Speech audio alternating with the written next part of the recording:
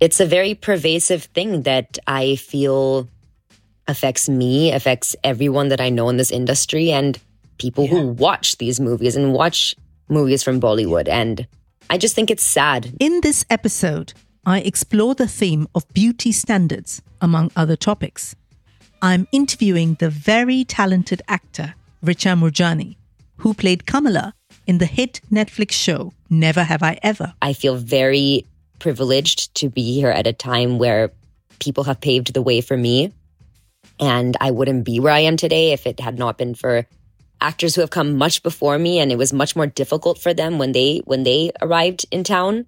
We discussed the tussle between Western and Eastern beauty standards. Why is it that as South Asian women, we've bought into the whole skinny Western beauty aesthetic? We also explore other topics, like the importance of South Asian representation in entertainment. Richa shares her commitment to shining a light on South Asian talent. I loved my conversation with Richa Moorjani. I hope you do too. Besharam, badtameez, chi, gandhi, chal hat, toba, oho, bad beti. I'm Sangeeta Pillai, and this is the Masala Podcast. This multi-award-winning feminist podcast for and by South Asian women is all about cultural taboos, from sex, sexuality, mental health, menopause, to nipple hair, and more. This season is a US special, and it took me by surprise. You see, I interviewed these incredible South Asian American women. I expected to hear some angst around identity and belonging. Instead, they told me how comfortable they were with both their South Asian and American identity. I confess, this is not the podcast season I set out to record. It's so much more powerful. Hello and welcome to Masala Podcast. So today I have with me someone I've admired from afar for a very long time, Richa Moorjani. I watch her on screen, I kind of follow her on Instagram, and I was absolutely thrilled that Richa wanted to be on Masala Podcast. Welcome to Masala Podcast, Richa. I read that your parents were musicians in a Bollywood cover band. That sounds brilliant. Tell me a little bit about that. So, yes, my parents are both musicians, and my mother actually moved to the US when she was 7 years old. So she pretty much grew up here. Although, the first 7 years of her life, she was in Mysore. And my dad moved here to get his PhD at UC Berkeley in his 20s. Both of them had always had such a passion for music. My mom was a singer, is a singer. And my dad likes to play, he's a self-taught musician, so he plays many different instruments. When he went to Berkeley, he became close friends with several other Indian immigrants, and they formed a band together to play Hindi cover songs.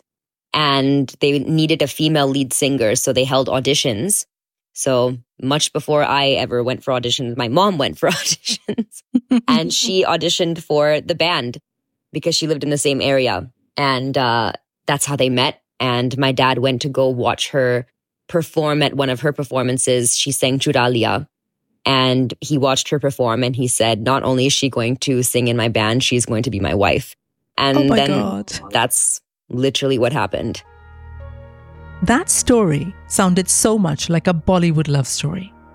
And it reminded me of all the romantic Bollywood films that I grew up watching in Mumbai. Silsila, which featured my teenage crush Amitabh Bachchan. The story mirrored some saucy rumors involving the stars of that film. I also remember watching the old black and white film Mughal-e-Azam about the love affair between a crown prince and a court dancer. Then there's the favorite of so many, Dilwale Dulhania Le Jayenge, or DDLJ as it's referred to. But now looking back and reflecting on these classic Bollywood romances, so much misogyny in so many of them. But that's for another conversation. For now, let's get back to Richa and hear more about how she grew up in the Bay Area. I think a lot of people think of it obviously as, the tech hub. It's Silicon Valley, and that's all true. But there's also a thriving art scene in the Bay Area and a huge South Asian community. So I grew up totally immersed in culture, in arts. I grew up doing Indian classical dance. My grandmother had a company that she started of her own for over 40 years called Bay Area Performing Arts, where she brought the most famous musicians from India like Zakir Hussain and Shiv Kumar Sharma, all the biggest Indian classical musicians. She had concerts for them in the Bay Area. She was the producer. So I grew up surrounded by all these things, and naturally that led me to having a passion for storytelling and acting and dance. So I really think that, my roots as an artist definitely began in the Bay Area. You were saying there were a lot of South Asians in the area. Like, did it feel like you were part of that? What was it like? Did it feel like you were part of that community? Yes, absolutely. We have a big extended family in the Bay Area. And I say extended because that's, our family friends who I grew up with, they feel more like cousins and sisters and brothers. They don't just feel like friends of the family. I felt like I had almost two different lives. One life was at school where, there were South Asian people in my school and I had a lot of South Asian friends, but still, it was an American school and definitely didn't feel like I was, immersed in my culture at school. But then, the weekends was my second life. And that was when we would be with our extended family and going to melas and, other performances and concerts and spending time with people from my community. I always come across this phrase about like leading a double life as somebody from the diaspora. I hear this in Britain, I hear this in America. Did it feel like that in a sense, that there was this Indian part of you and then there was this American part of you? Yes, absolutely. I don't know. It was something that I had to navigate, and it definitely led to identity crisis, just like for many people that we know. But one thing I'm very grateful for is that my parents, it was never forced. They never forced me to connect to my culture and do cultural things. It was always just very organic and natural. And I always loved my culture. I grew up watching beautiful women in Indian movies. But all these women had curves. They were real women.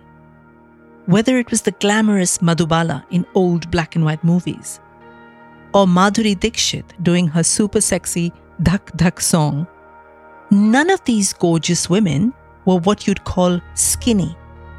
But now, when I see Bollywood films, or even South Asian fashion magazines, the aesthetic has definitely changed to a Western thin and skinny look.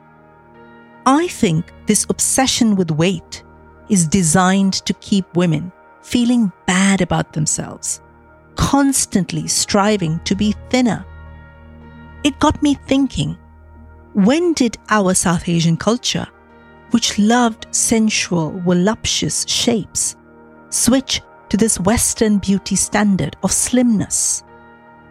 When did we move from celebrating real South Asian women with their luscious curves and start worshipping at the altar of thinness?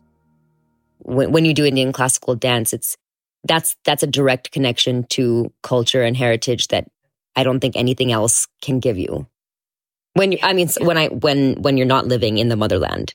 So your kind of whole journey to become an actor, did you ever see people like you who were actors when you were younger? When you were maybe like, I don't know, as a teenager or whenever that dream started for you? Did you see anyone like you that you thought, oh, I could be this person? Definitely not in Hollywood, but in Bollywood, yes. And that's why I grew up thinking, because I, since before I can even remember, I wanted to be an actor. But I always thought as a young girl, and even up until college, I thought, if I want to be an actor, I have to move to India because that's the only place where I can do it. And also I loved Bollywood films, and it was really where watching Bollywood films is what made me want to become an actor. What was the journey like to become this big Hollywood actor that you are now? It can't have been easy, I'm guessing. It has not, and still isn't easy. And I don't think it'll ever be easy. I'm sure people understand that it's not easy to be an artist, but until you've actually tried it, I don't think people can really comprehend how difficult it is. I would never do anything else. It's been the most fulfilling journey. And, the power of storytelling and art and what we can do through telling stories on television and in film, even in theater. I don't think there's anything else that can have such an impact on the world. How long did it take you to maybe from that dream of like, okay, this is what I want to do, to actually sort of doing it? How many years was it? It took many years. Like I said, I grew up always wanting to be an actor, and I knew that was all I ever wanted to do. And I was so fortunate and blessed to have a family that nurtured that and supported that because of coming from an artistic family. They never once told me that, no, you have to be a doctor, you have to be a lawyer. I never heard that once from my family. So I'm so grateful for that. Although maybe they should have, because it might have, maybe it would have been a better path for me. I don't know. But I'm joking. So, I grew up always obviously wanting to be an actor. I went to college. After college, I moved to LA. That was about 12 years ago. And I guess you could say that that's really when my journey as a professional actor began. But it took many, many years and many hundreds, if not thousands of auditions to get something like Never Have I Ever. Wow. And I think that's the point I was trying to make, because from the outside, somebody who looks at your journey or any, successful actor, like, oh, Richa's in this amazing Never Have I Ever. But without really realizing the thousands of auditions that you've just said. And that's for any creative, any artist, any writer, any actor, I think. And I think I just want to talk about that, because I don't think enough is talked about that, especially in the world that we live in, like social media, whatever. Like, hey, someone's famous and someone's making it. But we don't talk about the journey and the kind of relentless belief and faith and trying to make it happen, right? I know that one of the things you feel very passionately about is shining a light on kind of South Asian diaspora and representation in the arts, TV, film. Why is this important to you? Oh man, if it wasn't important to me, I don't think I would really have a purpose as an artist. If we, and when I say we, I mean as South Asian creatives and artists are not fighting for authentic representation, nobody else is going to be fighting for that. I can guarantee you that. Yeah. And, I feel very privileged to be here at a time where people have paved the way for me. And I wouldn't be where I am today if it had not been for actors who have come much before me. And it was much more difficult for them when they arrived in town. Even, for myself, when I moved here 12 years ago, the opportunities that I'm seeing today and the people I'm seeing on screen today that did not exist when I first moved here. So things have really changed a lot. And that does not mean it's all good now. There's still so much to fight for. And that's something that I try to never forget, is as much progress that has been made, we are still very, very behind. And if we get complacent, that's the dangerous thing to do, because there's still so much to fight for. For me, it's really heartening when I see what's happening in the US, shows like Never Have I Ever. And there's just so much coming out of the US, and all of you are doing incredible work. It makes me really, really happy. I've just come back from a month in New York. So this is the longest I've spent. And I kind of saw what South Asian creatives are doing in the US. And it made me really proud, really happy, really excited. I don't know any of you, but just the fact that you're out there, you're these incredible women creating big change. I don't think it's happening in the same way in the UK. Just seeing that, it just made me really, really happy. I also I spoke to a lot of, South Asian women and folks and creatives, and there seems to be a level of comfort in this duality of being American and South Asian. And I don't see that as much in the UK. So here you're either British or you're Indian or Pakistani or whatever. Whereas in America, it feels like everybody's like, I'm Italian American, I'm Indian American, I'm this and that. Has it always been like this? This kind of double-barreled identity that I think of as? That's really interesting. I'm glad you shared that with me, because I didn't know there was such a stark difference. But honestly, I don't think it's that different, to be honest, because no, I don't think it's always been that way here. I think that we are definitely in a time where it is cool to be Asian or South Asian or really just a person of color. I don't think that it was always that way. I did not grow up feeling like it was cool to be Indian. I was very proud of my culture. And if anything, it just angered me that people didn't see how glorious my culture was and how amazing we are and how beautiful everything about being South Asian is. But I think I might have been kind of alone in that. I know a lot of people who were ashamed of being Indian, and I don't blame them. We lived in a very different time. So I think things have changed in that sense. And I do think that obviously, speaking of representation, that's another reason why representation is so important, because I do believe that with authentic representation, people feel seen and they feel a sense of belonging. And, shows like Never Have I Ever, that's just the scratching the surface. But I do feel like, and I've seen with my own eyes and heard stories from both young people in high school or younger, and even people from my generation and older who say that this show has given them such a deep sense of belonging and a sense of confidence in themselves and in their culture that they didn't have before. The other thing that really struck me in this month in the US was women. South Asian American women are killing it. Oh my God. Like, I went into Sephora and there were like 5 or 6 brands led by, like hair care, fashion, makeup. There was food, there's this, there's that. And again, that's not happening in the UK. Like, not at all. And I've been saying this to a lot of people since I've only been back for like 2 weeks, and I've been telling people that there's a real sense of South Asian female power, in America at the moment, in New York and LA and some of the other kind of bigger places. Where does that come from? When did that start? I'm really, really curious. Yeah, it's something I've noticed too. I think it's really something that I've noticed in the past 4 or 5 years. I don't think I ever really saw it that way before 5 years ago. I do not know the answer to that. I don't know why, but if I really think about it, I mean, I think it obviously must have something to do with the fact that, we are now in the generation where we have the freedom and the ability to be able to pursue different types of careers and professions that our parents did not have the privilege to do, because, most of us are children of immigrants who came to this country and they didn't have those options. Our mothers were mostly homemakers. They didn't have the option to, become actors or work for a magazine or go into politics. It was a very different time. And I think it's important to remember that as much as we are such a huge part of the fabric of society, we're still a very new minority to this country. Yeah. When people complain about how, South Asians never had a chance before, I'm like, well, we are still pretty new to this country. And, Black people have been here much longer than us. And that's why, it's taking us a little bit more time to catch up.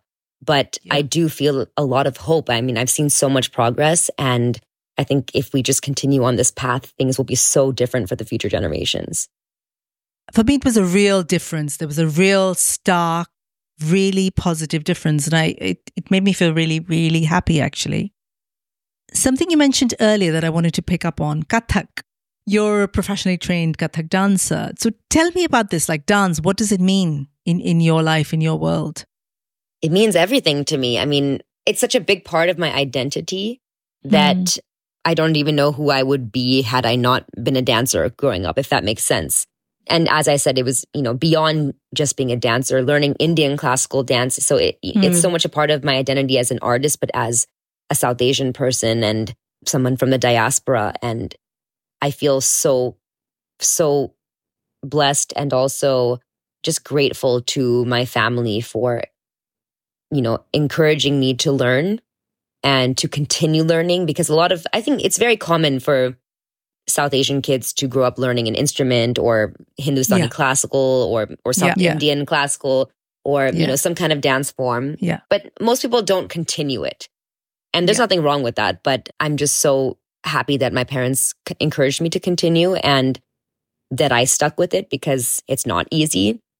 And it is, to really be a serious classical artist, whether that's a musician or a dancer, you really have to dedicate your life to it. And there's a huge part of me that actually feels has always felt torn between that and acting. Yeah.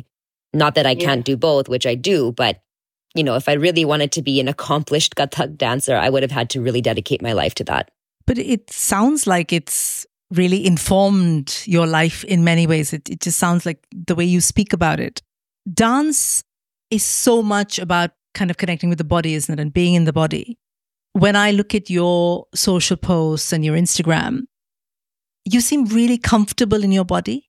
That's what it comes across. And it's, to me, as a woman and as a feminist kind of living in this day and age, and as an older person as well, there's such a conflict between kind of women and how comfortable we are allowed to be in our bodies, and how we've got to almost fight for that comfort and that sense of confidence. Confidence is a weird word, but do you feel that confidence? Have you always had it? I will say, reflecting on it as you're speaking, no, I have not always been confident in my body. I've always had a lot of insecurities and still do. But, there are times where I feel more confident than other times, and certain parts of myself that I feel more confident about than other parts. And that's something that I'm just continuing to navigate and learning to accept.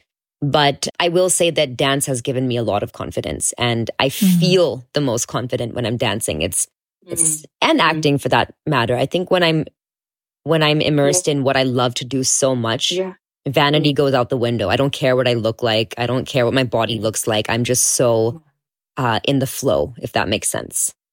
I'm way more self-conscious and not confident when I have to be myself. I just wanted to talk to you about this Western versus South Asian ideal. Have you ever thought about it? I mean, I totally agree with everything you're saying. I think that it's very interesting just to see how those standards have evolved over the years, especially in our culture, because of being so influenced by Western standards of beauty, which are extremely toxic and unrealistic. And Hollywood plays a major role in perpetuating those toxic standards. And it's a very pervasive thing that I feel affects me, affects everyone that I know in this industry, and people who watch these movies and watch movies from Bollywood. And I just think it's sad because it's not realistic, it's not sustainable, and it's not healthy. And it isn't even who we are genetically. And I think that's what bothers me. Like, we are, as Asian women, we're curvy.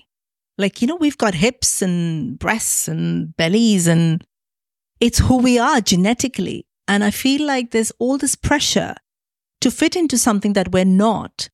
And where, on one hand, we're like embracing who we are, like we're eating our rotis and, making khichdi, and I'm making appams or whatever. So there's that part of us that we've kind of reconnected with, or we are in the process of reconnecting with.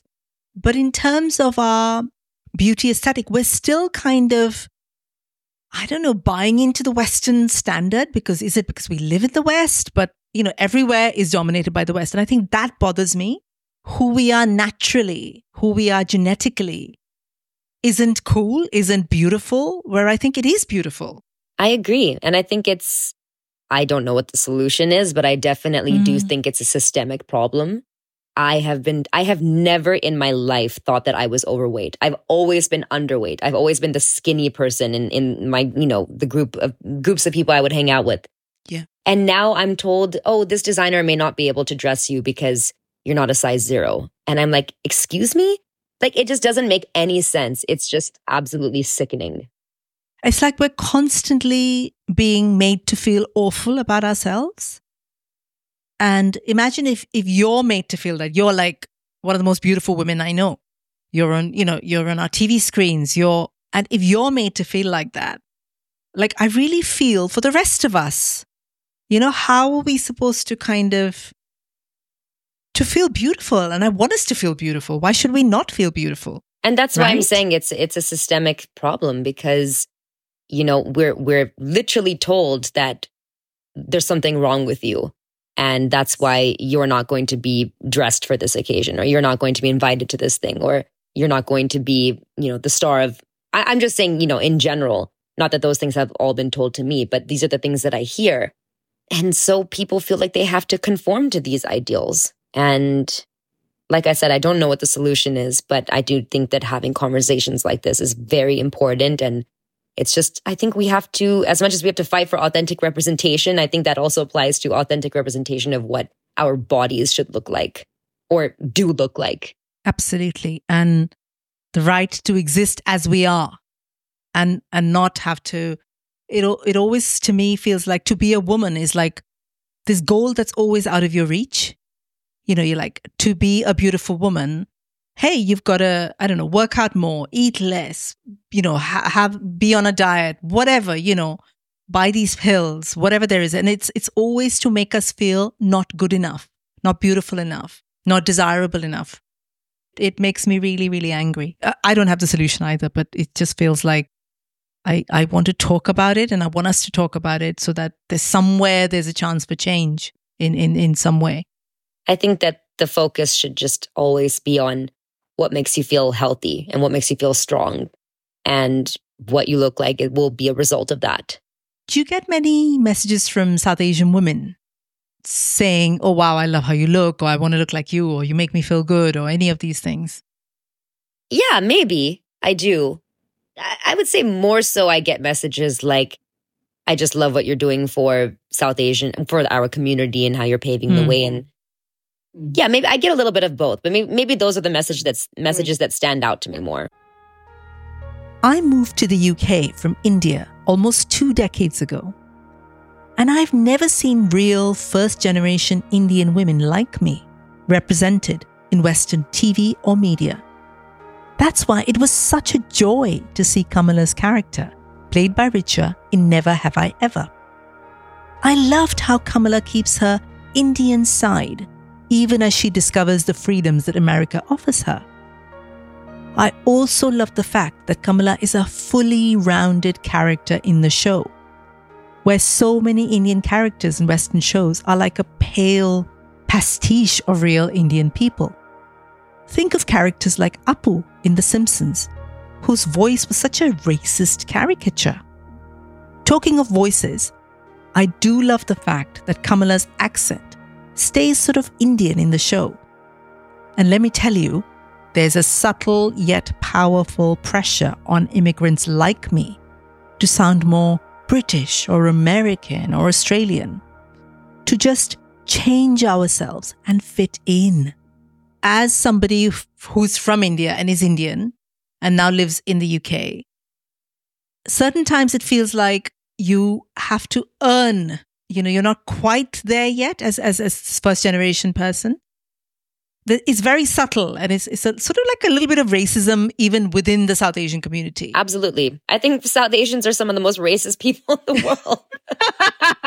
I'm glad you said it, not me. It's true. We have to. It's true. We have to learn to recognize that. So true. So true. Like someone told me, there's this whole fresh off the boat, freshie. It's apparently a thing in Britain where if you've just arrived, like me, even though it's been 18 years, you're still fresh off the boat and you've got to earn your place. So, you know, like stay in your lane, earn your place kind of thing. So as an Indian girl, like I loved how Kamala was equal to everybody else. She was a real character, not like this, you know, in the sidelines kind of character, not an oppressed Indian woman, you know, which we see a lot of. Tell me a little bit about her and how she kind of evolved. Yeah, well, it's interesting that you say that, because I also did feel that, you know, throughout the 4 seasons, Kamala did have to, in a way, not prove herself, but, you know, we saw the whole storyline of her at her lab. Yeah. And that wasn't only, it didn't only have to do with her being a South Asian, but it was more so, I guess, to do with being a woman, but really being a woman of color, because this is a real thing that exists in the world of STEM for women of color, is they are not taken seriously. They are not given the same opportunities. They don't get the credit that they deserve.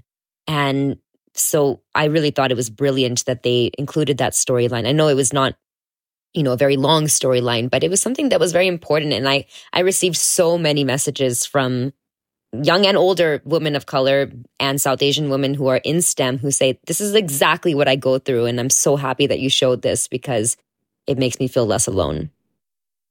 that in itself is amazing. We never see fully rounded South Asian characters, right? And it was such a joy to see Kamala evolve along with all the other characters. And I loved how you played her as well. And it's very heartening to hear that other women in STEM kind of careers and jobs felt seen and heard. So that is really, really beautiful. Let's talk about Indira, your character in the new Hulu series Fargo. Tell me a little bit about Indira.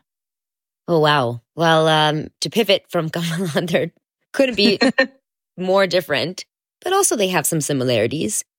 One fun fact that I didn't realize was that Indra is also another name for goddess Lakshmi, who sits on a lotus flower, which we know is Kamala. So I thought that was a little bit cosmic.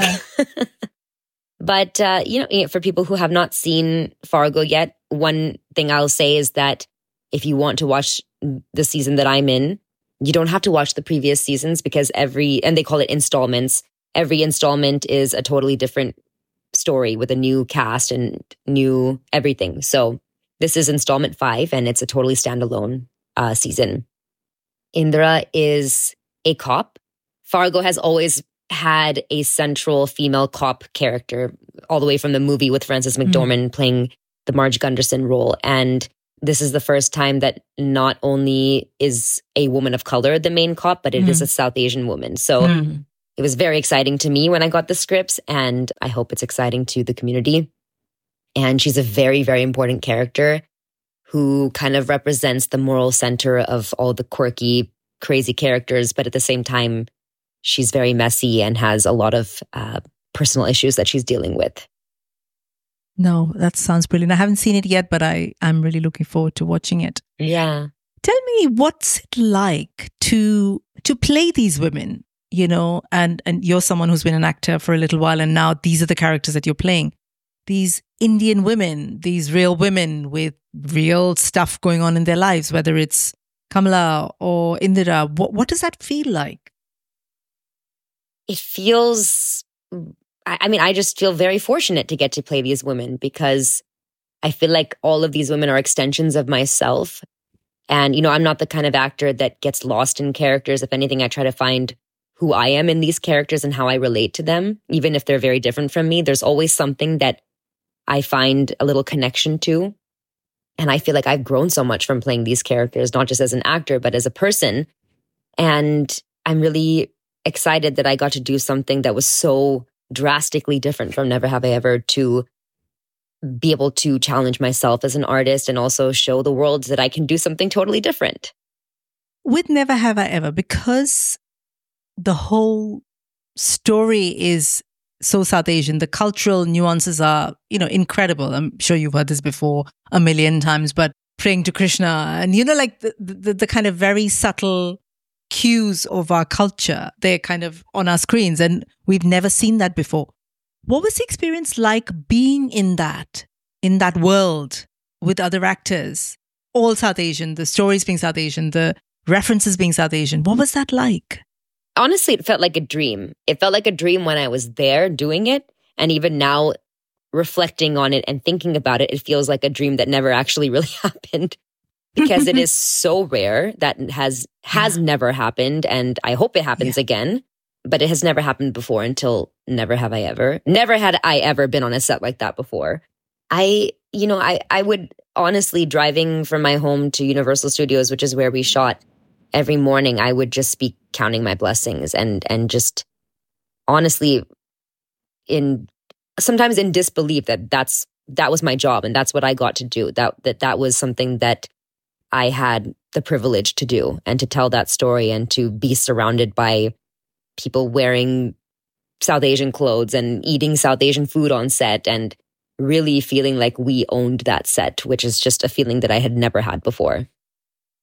Wow.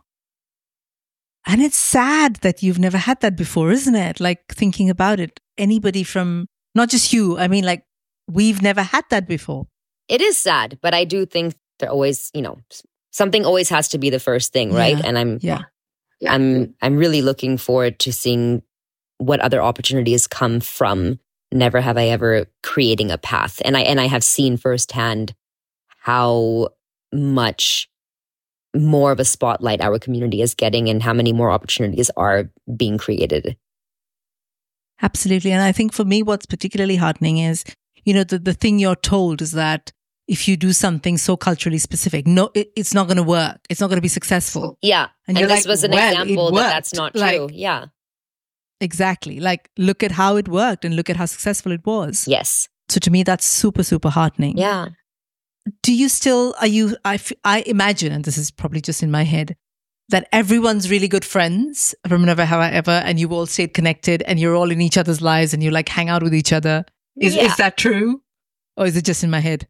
No, it's not just in your head. We are definitely, we grew up together on that set. I mean, Purna and I are literally best friends now. We talk to each other every single day. I'll probably FaceTime her right after this. But it was an intergenerational cast, right? So we're all kind of different ages. But, the younger kids who played the high school students, including my three, they were literally babies when we did season 1. And it's just been incredible to see how everyone has grown up together. And by the end, it really felt like a family. I think there's just something about, that cast being on a show like that specific show with a cast like that, even if we all go on to do different things, I think we will always have that connection. It's very special. So if you were sitting and talking to Richa 5 years old, what would you say to her?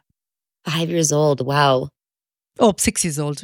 A young version of you. A young Richa, sure. I would just say, don't ever let I don't know, it's hard to say because I feel like I've accomplished everything I've accomplished because of who I've always been. And I had to make mistakes along the way and I had to learn certain lessons. So I almost don't want to change that trajectory. But if it would give some comfort, I would just say never let anyone dim your light or apologize for being the way you are. You're perfect exactly as you are. That's beautiful. And is there anything you'd like to say to listeners of Masala Podcast? Something that helps them, inspires them in their own life journeys? They're all South Asian women. That's my audience. Oh, I don't feel like I'm qualified to give advice to all the South Asian women listening to this, to be honest. No. Anything from your own life. It doesn't have to be like, I'm not holding you responsible for inspiring every South Asian woman in the world. But what would you say that would help? Because you've done it, you're successful, you're kind of owning it. Thank you. I don't know. I mean, if anything, I would just tell them what I would tell myself, that this is your moment and, you're living in the best time possible to be able to accomplish everything you've ever wanted to accomplish. So don't let any opportunity pass you by. That's beautiful. Is it? I don't know. Thank you so much. Yeah, I think so. Okay. Because it's also allowing ourselves to believe that it's possible. Because if you live in a world that tells you we often won't even allow ourselves to reach for something, right? And it's almost like somebody gives you permission to say you're saying this, or somebody else or me saying, hey, it's possible. You can. Now's the time. And there's never been a better time, which is what you're saying. And it's absolutely right. Like, I saw it. There's never been a better time to be a South Asian woman, to be doing the thing you want to do, whatever it is. You want to have a STEM career, you want to be an actor, you want to have a podcast, whatever it is possible. And it has never been more possible than it is right now. This has been such a delight to talk to you. Thank you so much, Richa. It's been an absolute joy and pleasure to have you on Masala Podcast. Thank you.